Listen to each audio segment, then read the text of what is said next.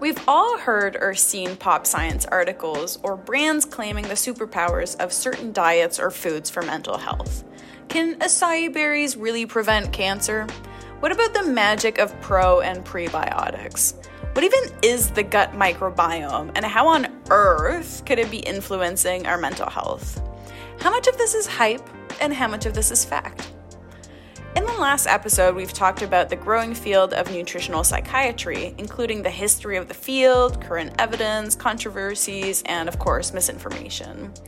Today, in the second episode of the nutritional psychiatry series, we'll go back on some of these subjects we've already talked about, and we'll dive into how the gut and brain are connected, how different diet styles impact mental health, and much, much more.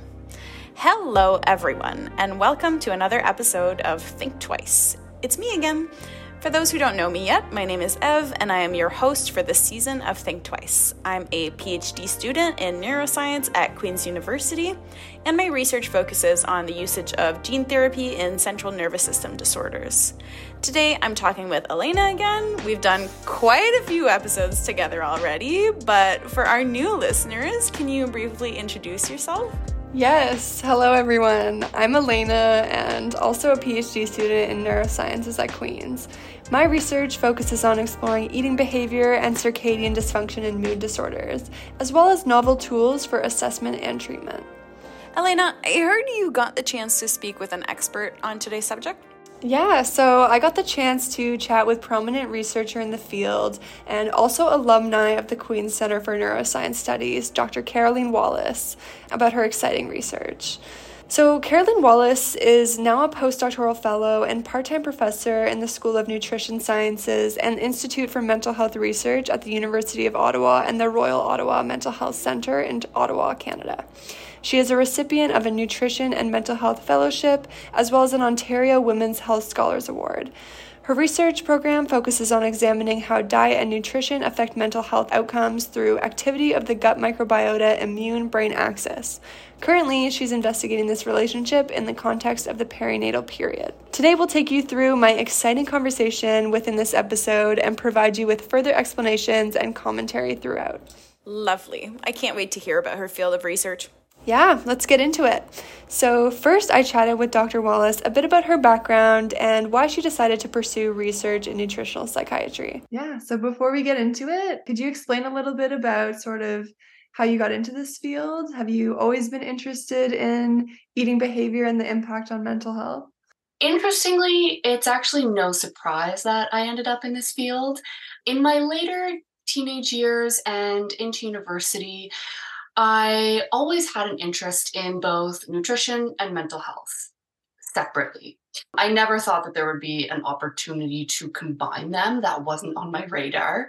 But towards the end of my undergrad, I did my fourth year's honors thesis project with Dr. Alfonso Abizaid in the neuroscience department at Carleton University. And I was studying the feeding hormone ghrelin in the mouse brain and how it affected depression and anxiety-like behaviors. So I was already kind of on my way there, but I then wanted to switch to something more applied for my master's. So I moved to Kingston to do my master's degree in the Center for Neuroscience Studies, just like you and your fellow podcast hosts. Yep. And I was working with a fantastic supervisor, Dr. Rumen Malev, in both the Center for Neuroscience Studies and the Department of Psychiatry. And it was then that I started seeing in the media, of all places, articles about how probiotics could cure your depression and headlines like that. But when I was reading these articles, I realized that there really wasn't any scientific evidence behind these claims yet. And I was fascinated by this, and I said, okay, I want to do this. I want to do the science behind this. So I pitched this project looking at the effects of probiotics on depression to Dr. Malev. And although he didn't have any background in gut-brain axis research at that point, it really did align with his research program examining novel treatments and biomarkers for depression. So that's where it kind of started. I started in the kind of clinical trial with single supplementation, and that really led me to looking at more kind of nutritional psychiatry as a whole in my career currently. That's so cool. Yeah, I love that it sort of started with like identifying misinformation out there. Definitely aligns a lot with our podcast goals. So Yeah. it's really nice to hear. We actually just did an episode on like grad school and grad school journeys and how you should go into your project being like curious and passionate about the topic. So it sounds like that was definitely the case for you. It was awesome. Yeah. So for our listeners, if you don't mind just explaining sort of like what is nutritional psychiatry and why are people sort of calling it an emerging field? And is it really? So it's funny you say that. Nutritional psychiatry in itself is a rapidly growing field. I would not call it emerging anymore because, at least anecdotally, concepts from nutritional psychiatry date back to hundreds of years ago. But I still catch myself saying emerging, but it's not emerging anymore. It's an established field. And again, it's a rapidly growing field. And what it is it's a field focused on developing a comprehensive and scientifically rigorous evidence base examining the role of diet and nutrition in mental health and illness. So this includes, the study of how dietary patterns and nutrition status may be used as clinical tools for both the prevention and treatment of mental health disorders, as well as for kind of the maintenance of optimal mental health status. And it's a really multidisciplinary field. So, we're using tools and techniques and knowledge from the fields of psychology, neuroscience, microbiology, nutrition and dietetics, public health. So it's really kind of an all-encompassing field.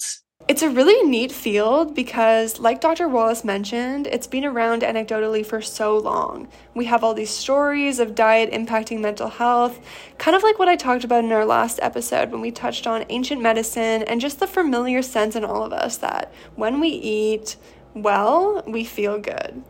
But even though the idea of diet impacting mood has been around for so long, it has yet to be fully incorporated into standard clinical care. I think developing a larger evidence base and useful nutritional tools out of this is so exciting. Yeah, for sure. And what's really neat to me about this field is just how multidisciplinary it is. Incorporating all these different aspects into the field of nutritional psychiatry really does give us a more comprehensive understanding or view of how our food intake affects our brain, and I guess vice versa too. Totally, and a lot of people are asking now, okay, so we know we feel good when we eat well, but what is actually responsible for this relationship? And taking it one step further, could this be a focus of mental health care? So to get to this, I then asked Dr. Wallace about what really is lying at the basis of the relationship between diet and mental health care.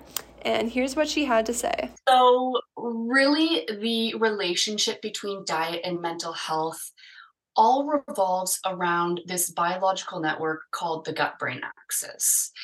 So the gut-brain axis is a bidirectional, could say multi-directional communication network between the brain and the gut. And this communication occurs via a number of bodily systems, including the autonomic nervous system, the enteric nervous system, the neuroendocrine system, the immune system. And it involves a number of key players. So while we haven't fully delineated all the pathways within the gut-brain axis, we know that there are key players like the specific gut microbiota, inflammatory cells, inflammatory messengers, the vagus nerve, short chain fatty acids, as well as neurotransmitters themselves. So really, more accurately, it should be called the gut microbiota immune brain axis, but that's a bit of a mouthful. So I'll be referring to it as the gut brain axis, but you'll know that that there's a lot more going on there. Yeah. The gut-brain axis is so fascinating to me. Most of the projects that I have worked on had some form of metabolic component, at least to some extent, and this had direct impacts on the functions of the brain in general. And it makes sense. We've talked about how energetically demanding our brains are in our near-death episode. And the brain really does require so much energy and so many nutrients to function properly. And yes, here I'm talking about some pretty obvious components like glucose and fats, but also other molecules like creatine, like magnesium, like vitamin A. Just as an example and a little sidebar, a few years ago now, I was working on retinoic acid, which is a derivative of vitamin A, and its role in the development of the brain. And it's known now that retinoic acid is regulated very strictly during development. An overexposure to it during fetal development is associated to a bunch of birth defects, which is why it's recommended that pregnant women who use Accutane or other acne medication that contains retinoic acid or retinoids stop using it throughout their pregnancy. But low amounts of vitamin A are also bad for fetal development. Our body just does this fantastic job at regulating our intake and metabolism of everything that we put in our body to keep it functional and healthy. And we often talk about the brain as though it's the king organ, but in reality, we can't ignore that all of our organs and all of our system, they are in fact so intertwined and interconnected, and they interact so much just to keep us alive. That's so neat. And yeah, there definitely are so many components involved in all of this. It really highlights the transition from thinking about our body as all these separate systems to a more interconnected, larger system. And the brain does not act alone. It's influenced by our immune system, endocrine system, digestive system, and the list goes on. And I like that you mentioned metabolism. There is actually an emerging theory that many brain disorders, including mental health issues, all come down to a dysfunction in energy metabolism in our cells. I just started reading about this in the book Brain Energy by Dr. Christopher Palmer from Harvard. It's all pretty fascinating and really makes you question if we're treating these conditions properly. Oh, absolutely. And what's so complicated about this is that all these systems have very dynamic interactions with one another. And, these interactions between systems are quite different between different people. So that complicates it even more. And we know we're clearly missing a portion of the picture that we probably don't even know about yet. You're so right. And I do think just the shortcomings of current treatments, along with increasing rates of mental health prevalence, really show that we're missing something, and it can be helpful to question current treatment standards, even if there's just a small chance we can improve patient quality of life. And this leads into what I chatted with Dr. Wallace about next. So I asked her about how standard medications might be suboptimal and may not be targeting the full spectrum of mechanisms involved in mental health. Yeah, it's interesting that you say that it's more than just the gut-brain axis, because I feel like a lot of times in the media, we just think of, oh, it's the gut and the brain and they're connected, but it's so much more complicated than that. Inflammation plays a role, short-chain fatty acids play a role, and I think it's such an interesting and complicated mechanism that sort of mediates the relationship between eating and mood, but it also kind of makes me wonder, we're using all these standard medications for depression and anxiety and other mood disorders that do act on neurotransmitter systems, but not always like the immune system and short-chain fatty acids and all these things that the gut-brain connection is involved with. So do you think this means that dietary interventions that consider the gut-brain connection could be better than these standard medications that just influence neurotransmitters? So I'll start by saying there is absolutely no doubt that standard pharmacotherapy is a massively useful and safe tool in our toolbox for mental illness for some people. Totally. Standard first-line pharmacotherapies like SSRIs or selective serotonin reuptake inhibitors and SNRIs, serotonin norepinephrine reuptake inhibitors, essentially directly target monoamine transmission in the brain. Monoamines being neurotransmitters in the brain that are crucial for mood regulation, like serotonin, dopamine, norepinephrine. And Again, while there's no doubt that this standard pharmacotherapy is, again, very useful, very safe, can be effective for some people, they're not effective in about 30% of patients. And they often produce intolerable side effects, as well as having certain populations that they are not recommended for. So, how I like to think about it is that we have psychotherapy, we have our standard pharmacotherapies, and we know that the most effective way to treat mental illness is by using those in combination, psychotherapy with pharmacotherapy. Now, adding just another tool in our toolbox, these nutritional psychiatry interventions, it just adds another option to our toolbox. So, I also want to mention that, mental illness is such an individualized experience in terms of symptomatology, in terms of treatment response. So, what works for one person may not work for another person. So, it's really about adding more tools to our toolbox. I know I sound like a broken record, but there are definitely some advantages that nutritional psychiatry interventions have over our standard pharmacotherapies. So while our standard pharmacotherapies directly target monoamine transmission in the brain, again, they come along with, a slew of issues. Nutritional psychiatry interventions target the various pathways of the gut-brain axis to then theoretically alter neurotransmission. And what's even better about these is that they also have the potential to be used as both preventative and treatment tools. So, going back to the gut-brain axis, we know that dietary intake is the single most important modulator of the composition and the activity of the gut bacteria. We also know that the gut bacteria influence key inflammatory processes like pro-inflammatory cytokine expression. We also know that pro-inflammatory cytokine expression can alter neurotransmission in the brain, and these alterations can affect our mental health status. So that's kind of how we are theorizing that nutritional psychiatry interventions are affecting our mental health status in a way that's different and in some aspects superior to standard pharmacotherapy. But again, we are not discounting the utility of standard pharmacotherapy for sure.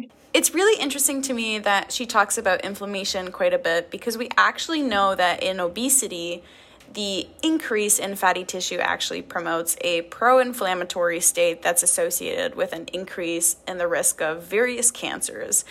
And on top of that, there's actually pretty solid evidence that some of these cytokines are actually elevated in cancer patients who are also diagnosed with major depression as compared to cancer patients without depression.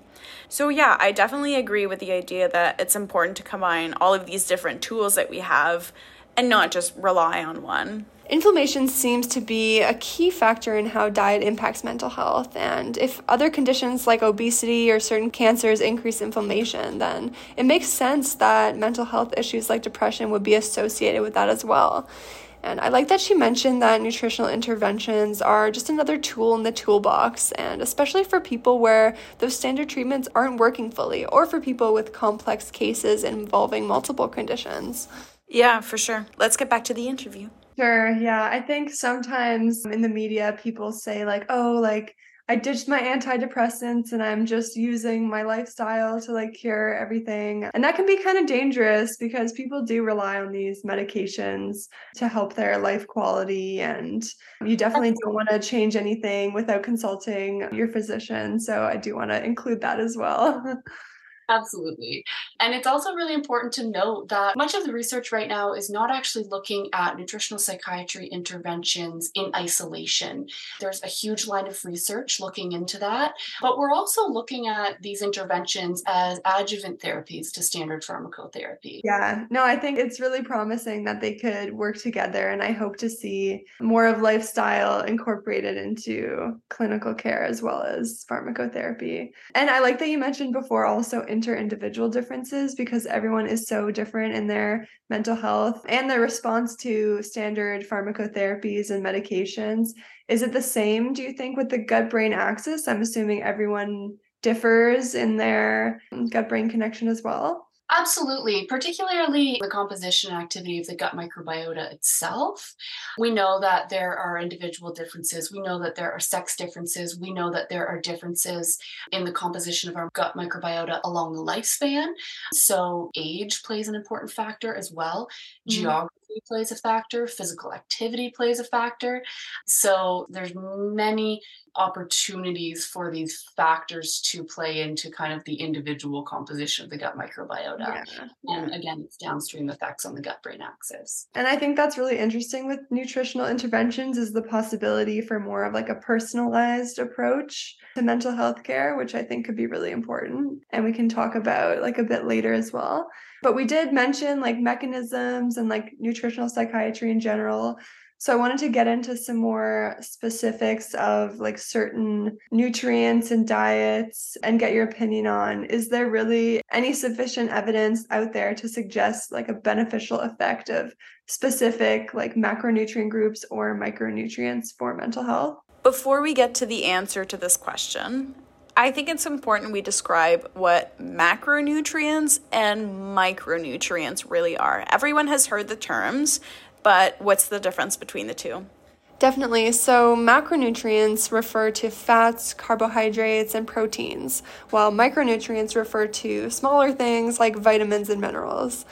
Some research in the field of nutritional psychiatry suggests that specific micronutrients like omega-3s, folate, B vitamins could have a beneficial action on mental health. And then there's other research which is more focused on the macronutrients or how diets specifically high in fats or low in carbohydrates might help mental health. Thanks, Elena. Let's see what Dr. Wallace has to say about their potential role in mental health. Yeah, that's a great question. So when this field really kind of started emerging and developing, this was in kind of the early 2000s, much of the research focused on single nutrient interventions, macronutrients like polyunsaturated fatty acids, micronutrients like vitamin D. But with the advancement of research and technology in recent years, a lot of this research has developed to include microbiota targeting supplements like probiotics and prebiotics, for instance. So they're all working in different ways. There's no magical food that you are going to eat for a week and it's going to improve your mental health.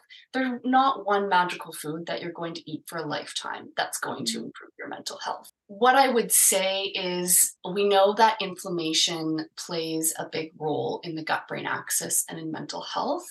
So following a diet that has anti-inflammatory properties, full of anti-inflammatory foods, I think that would be the best recommendation at this point.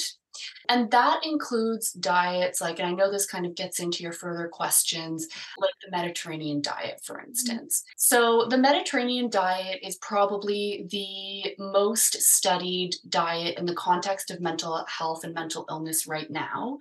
I should say in the context of mood disorders, so depression and anxiety. There was a seminal study out of some colleagues from Australia doing the SMILES trial. You may have heard of it. And they found evidence that a Mediterranean diet essentially performed better than a social support control group when examining symptoms of depression. Mm-hmm. So we know that the Mediterranean diet is a good candidate for a dietary pattern that can improve or maintain mental health status. And the Mediterranean diet is, as you would expect, full of these anti-inflammatory types of foods and nutrients that previously we were researching in isolation. So it involves, lots of fresh produce, lean proteins, healthy fats, kind of along those lines. And I know that there's a lot of research being done on the ketogenic diet as well. I am not as well versed in the ketogenic diet for mood disorders. We know that the ketogenic diet has, an effect on the brain. We've seen it work very well for neurological issues like epilepsy. Mhm. In terms of mood and anxiety disorders, I have to admit I am a little bit more skeptical. But the reality is that we just need more research. There's also the DASH and the MIND diets. So we'll start with the DASH diet. The DASH, DASH, that stands for Dietary Approaches to Stop Hypertension. This diet suggests specific servings of recommended foods based on a daily calorie level and limiting fats and sugars. It is originally meant to target high blood pressure. It's been found to reduce the risk of cardiovascular disease. And research is now suggesting that adherence to this diet may also reduce incidence of depression, again, in part due to its anti-inflammatory capabilities. And then we have the MIND diet, which is the Mediterranean DASH diet intervention for neurodegenerative delay. As you can imagine, based on the title, it incorporates aspects from both diets, from both the Mediterranean and the DASH diet. And as indicated, it was intended to target neurodegeneration and the aging brain.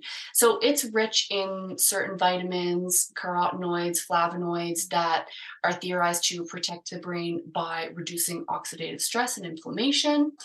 And evidence suggests that this diet helps to prevent cognitive decline, and it's now being explored in the context of depression and other psychological disorders as well.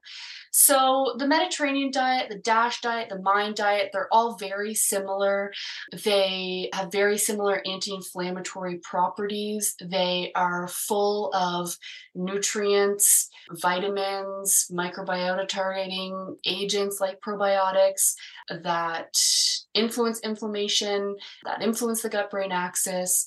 So those are the diets that are currently, I would say, front runners. Okay, wait, so many diets. She mentioned oxidative stress and anti-inflammatory properties a lot. We've touched on those earlier in the context of obesity and cancer prevalence, but do we know why these things would help mental health disorders, especially mood-related ones? Yeah, it's really interesting. So research suggests that the immune system is actually quite tied with mental well-being, and a lot of research indicates an association between increased inflammation and increased risk of mental illness.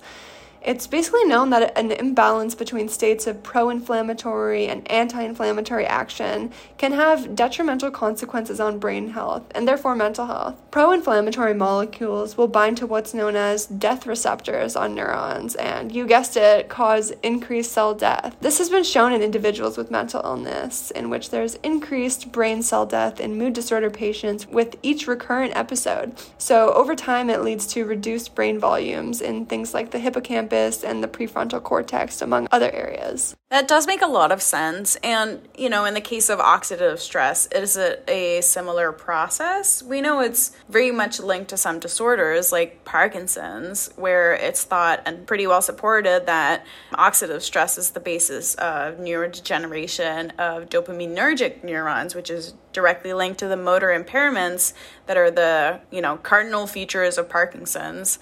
But do we know how that works, if not in Parkinson's disease, just generally speaking? I'm not an expert in Parkinson's, but let's start with the fact that oxidative stress refers to an imbalance between things known as pro-oxidants and antioxidants, which leads to an increased number of free radicals in the brain. And free radicals are basically these molecules that cause damage to our lipids, proteins, carbohydrates, and even DNA in the body.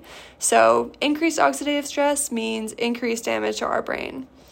One meta-analysis I found showed that markers of oxidative stress were increased in people with bipolar disorder when compared to those without mental illness. To support this association even further, antioxidants compounds have been shown to be useful in treatment, and gold standard medications like lithium have even been shown to have an antioxidant effect. So this could all be why nutritional interventions that have an antioxidant and anti-inflammatory action could be so beneficial for mental health. Right. One thing that's interesting to me is that lithium just because you used that example, is actually used a lot for mood disorders and for mania, bipolar disorders, that kind of stuff. And my understanding was that it mainly played a role in inhibitory neurotransmission, which is really interesting to me now, hearing that some of its effects might actually be due to its antioxidant properties. Anyways, back to the interview. Thank you. Thank you for running us through all those diets and breaking them down for us. I know that when there's a study on one of those, sometimes it can blow up in the media and it gets a bit sensationalized or romanticized. But obviously, like you said, more research is needed. So what is missing in the current clinical trials? Just to give our listeners sort of some insight into like levels of evidence and what is considered solid enough evidence to implement in like all of our daily lives. Essentially, the gold standard of clinical trials and clinical research in this field are double-blind randomized control trials. So this means that we have two groups. We are giving one group the intervention. We are giving the other group essentially a sham intervention, and we are comparing them over time to see if they improve. Both groups are unaware of whether they are getting the intervention or not, as well as the researcher. The study team members are also unaware, and that's to reduce bias, of course. And then to go even further than that, what we can do with those kind of gold standard double-blind randomized control trials is have a meta-analysis of these randomized control trials, which is a large statistical review of the trials that are out there that can really give us kind of clear-cut answers to whether there is an effect here. Mm-hmm. Now, currently, there simply isn't enough of these double-blind randomized control trials to be able to draw clear conclusions. It's something that, we really need to be refining and replicating in the field before these conclusions are really drawn out. Mm-hmm. So in the field right now, there's a lot of mixed results. Unfortunately, it's due to a lot of heterogeneity in the studies. So looking at different patient characteristics within the study. We're looking at different strains of probiotics, for instance. We're looking at, different geographical areas. There's many variables that contribute to large differences in these studies that make it difficult to compare, and maybe contributing to why one study finds a positive result and one study finds a null result. Research is so complex, and the heterogeneity between studies is a problem in many fields, and I think it's important to acknowledge that it's actually fundamentally important to research, even though it makes it harder to compare results.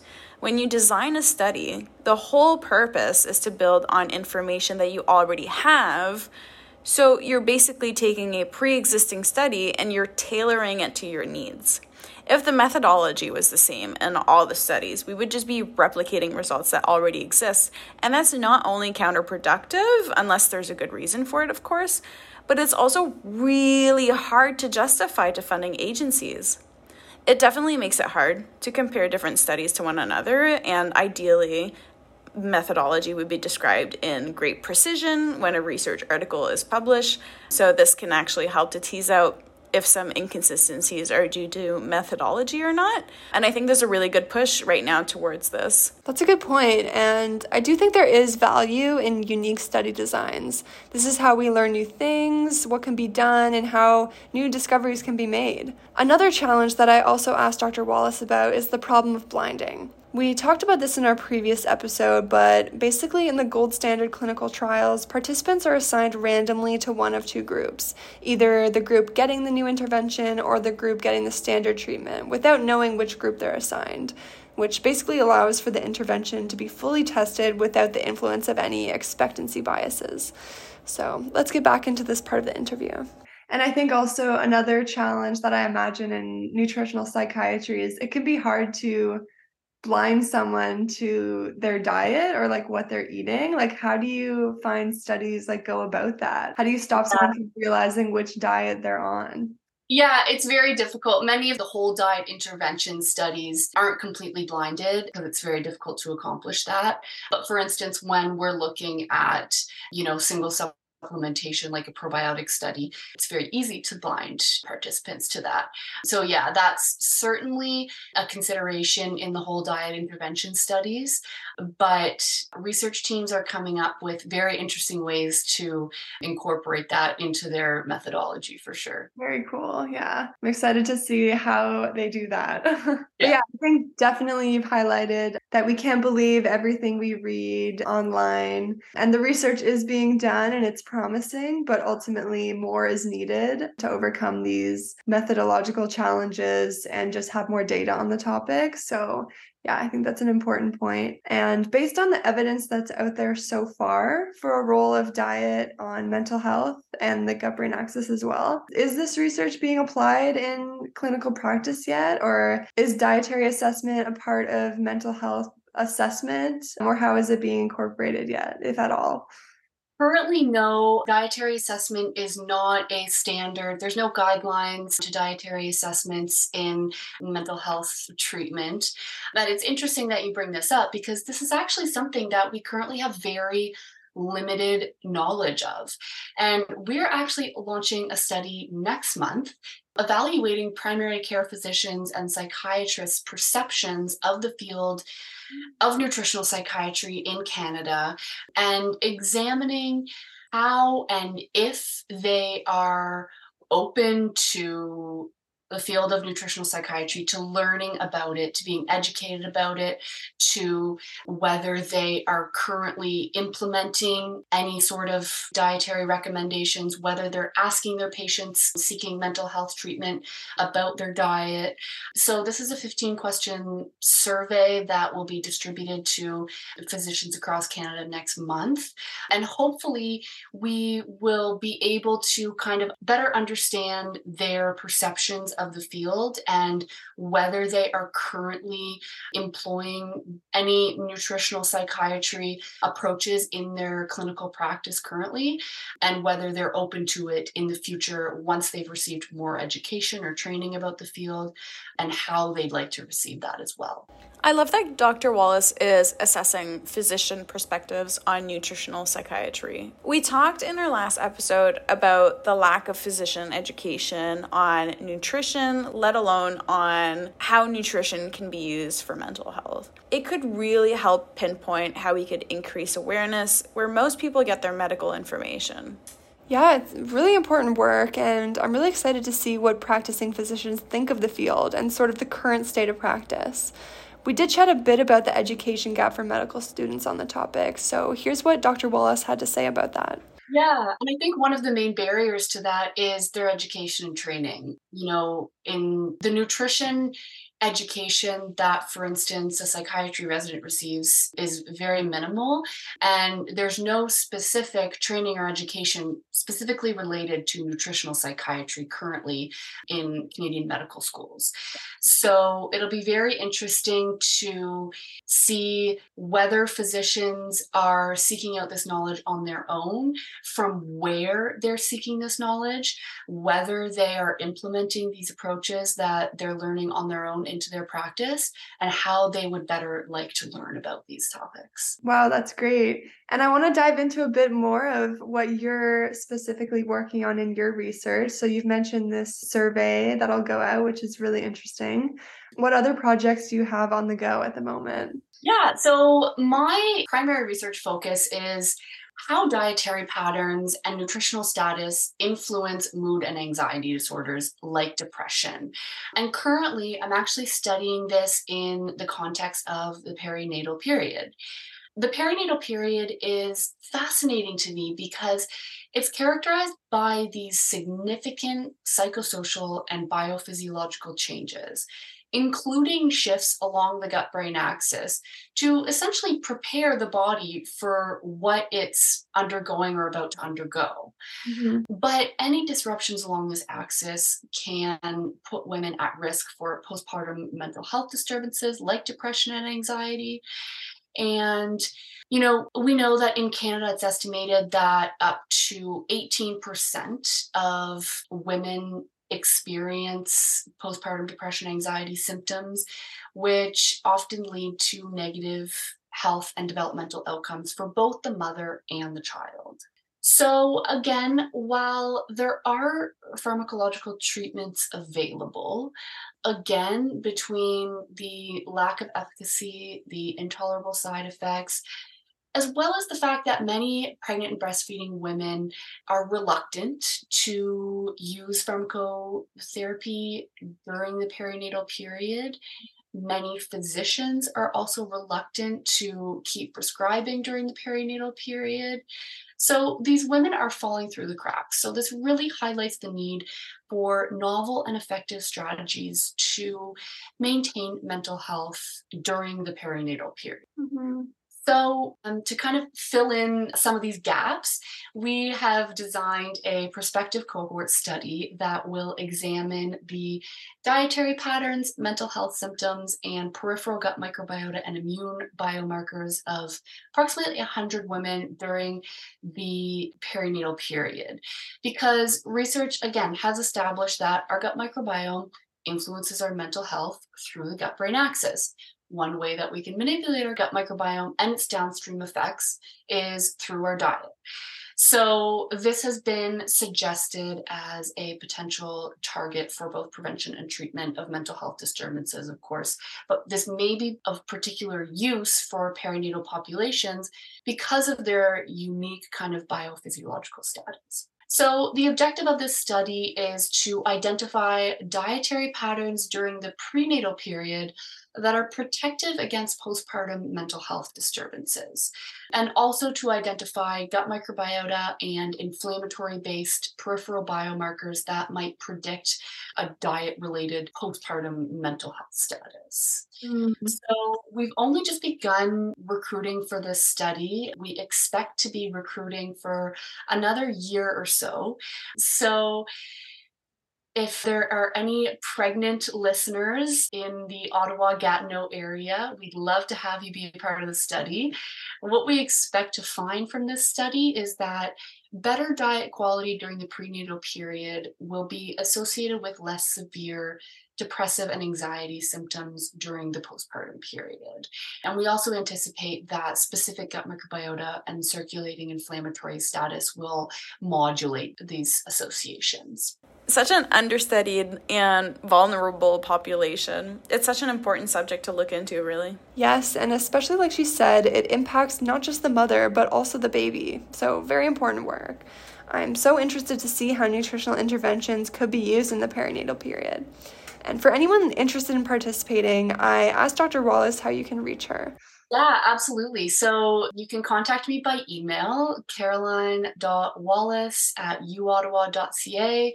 I'm doing this research under the supervision of my fantastic postdoctoral supervisor, Dr. Mary-Claude Audet at the University of Ottawa.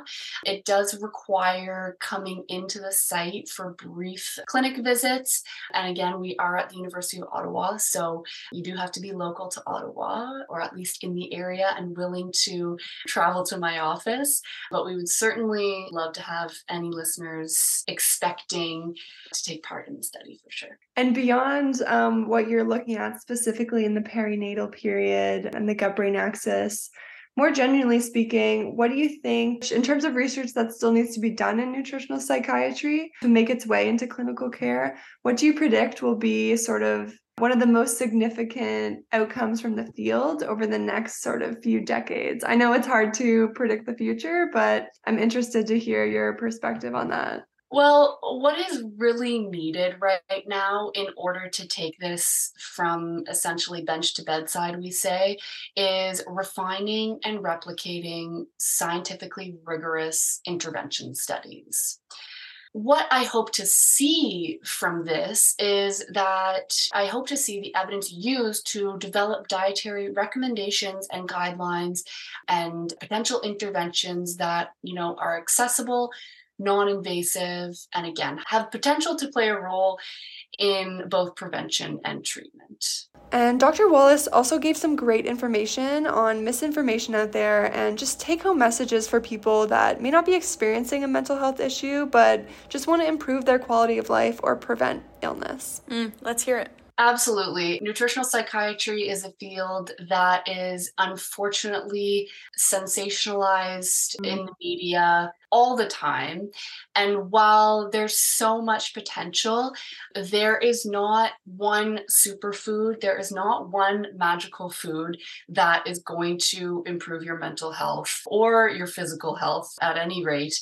It's about lifestyle and patterns. I've even seen this in my probiotic work. The first trial that we did was really looking at probiotic supplementation in isolation. And we didn't see any significant results from that in our double-blind randomized control trial. And part of that, again, may be because it's not going to be some magic pill. It has the potential to improve your mental health, but it needs to be working, in and amongst a healthy diet. So I would just say that if you see a headline on the internet saying that, eating a cup of kale a day is going to cure your mental illness, I would go into that with a skeptical mind.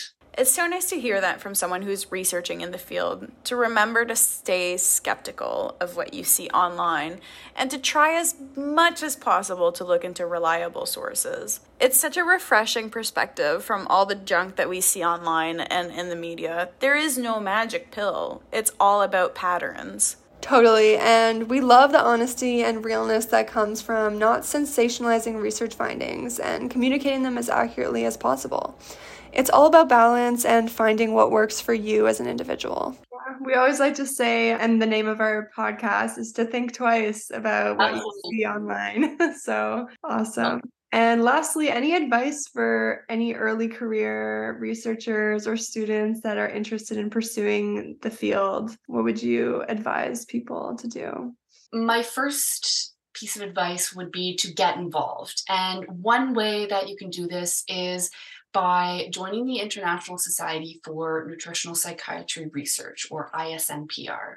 So ISNPR was originally formed by some researchers and wonderful colleagues out of Deakin University in Australia, but now years later has an executive committee and members from research institutions all over the world, like myself, and includes clinicians and researchers who are involved in really the most rigorous nutritional psychiatry research. We actually just had our biennial international conference in March in Cairns, Australia, but we also hold regular webinars, virtual networking events. We send out a quarterly newsletter to help you keep up to date with kind of the most recent nutritional psychiatry research and related events and conferences. So definitely check out our website, but also follow us on Twitter at _ISNPR or isnpr.org, because this is a source of information that, of course, we always encourage everyone to think twice about, but this is a source of information that is a very rigorous and evidence-based source of nutritional psychiatry research. So you can trust what comes out of the ISNPR. So definitely check us out there and become involved. And yeah, the field is ever growing. So yeah. Nice. Yeah. Well, thank you so much again for joining me, Dr. Wallace. This has been an absolute pleasure. Really appreciate it.